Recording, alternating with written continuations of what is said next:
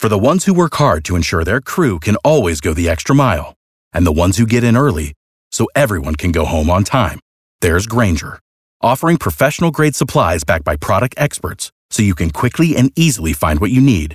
Plus, you can count on access to a committed team ready to go the extra mile for you. Call, click Grainger.com, or just stop by. Grainger, for the ones who get it done. B98.5, 80s, 90s, and now it's Tad, Drex, and Kara, and we have Jen on the phone. She's a local ER nurse. We just really wanted to check in with you to see how things are at some of the local hospitals. The last couple of weeks, honestly, haven't been too bad. I would say the beginning of March was absolute hell. I was just waiting for the zombies to pop out. It was people just flooding us and coming in and no symptoms, just wanting the test. We had a 6 to 8 hour wait in the lobby for several days because the CDC recommends that if somebody has symptoms and we're screening them, then they have to go into a room. They can't go in the hall. So we had critical patients in the hallway because we had to quarantine these other patients. It was insane.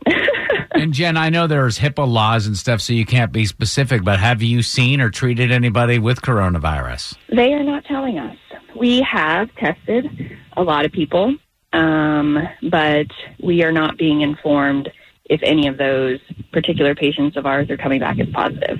How would you know the proper precautions to take, or is it kind of universal? It doesn't matter what the patient has. You guys kind of treat them the same way or take the same precautions? Unless you're in there for like abdominal pain or a migraine or something like that, we're pretty much gearing up for every room that could possibly be a COVID patient. Now, I've seen that they're doing that a lot, kind of putting the squash on people having visitors. My friends actually just had a baby via C-section yesterday, and the babies had to go up into the NICU, and they're not even allowed to see their own child right now. Is that like a regular thing across everybody right now? It is. Like oncology floors, NICUs, those are like totally out because of the high chance of, the probability of the patient contracting something. So, you could be walking around for a week without symptoms but still be a carrier. No temperature, no symptoms, walking into the NICU with all the other little babies in there that are all compromised already because they're all premature. So it's a precaution, and it's something that we don't want to do because,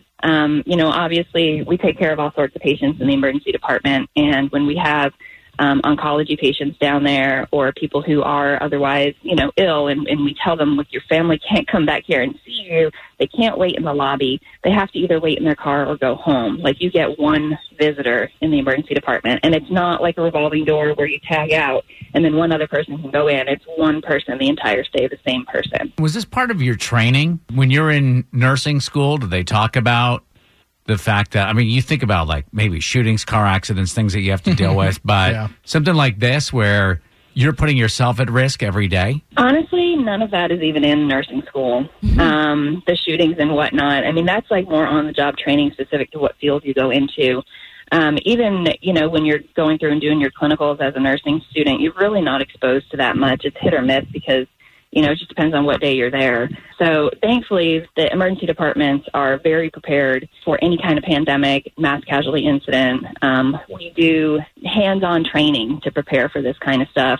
We're prepared, and that's why we want people to stay home unless they absolutely have to come in. If they're sick, we want them to come in, regardless if it's COVID or not. If you have a broken bone, we want you to come in. But when we were getting flooded at the beginning of the month, it was slowing down everything, and it was, for lack of a better term, constipating the system. So, right. It just made things very difficult. Talking to Jen, who's an ER nurse at a local hospital. I don't know if you've seen the memes, and a lot of people have been posting, like, thank you to our truck drivers and medical professionals and all that. Outside of a thank you, what else can we do for you guys? What else can we say, or how else can we act to make your job a little bit easier? Just stay home. If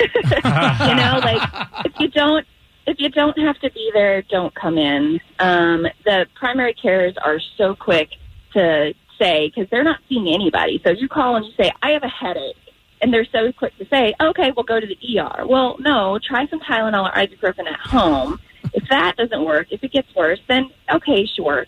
But, try some problem solving at home before you come in. Don't jump right in and especially if it's a small child, at least try, if they have a fever, at least try to give them some Tylenol or something at home first. Use a little bit of better judgment before you run to the emergency room.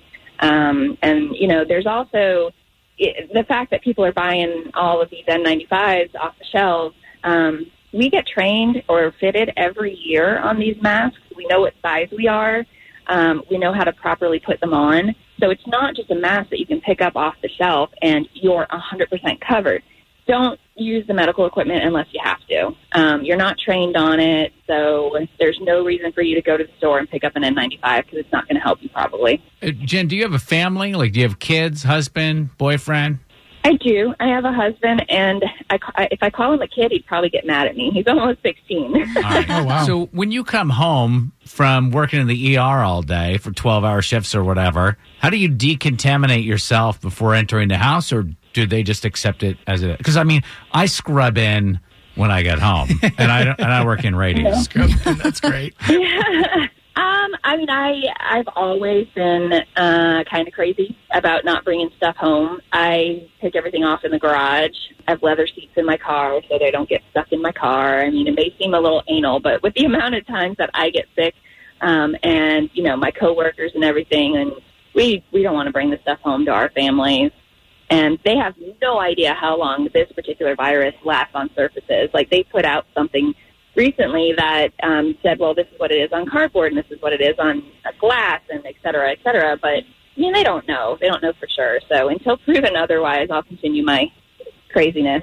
Sounded like myself in my like a garage. Lizzo song. You're like, I take my scrubs off. Check my hands.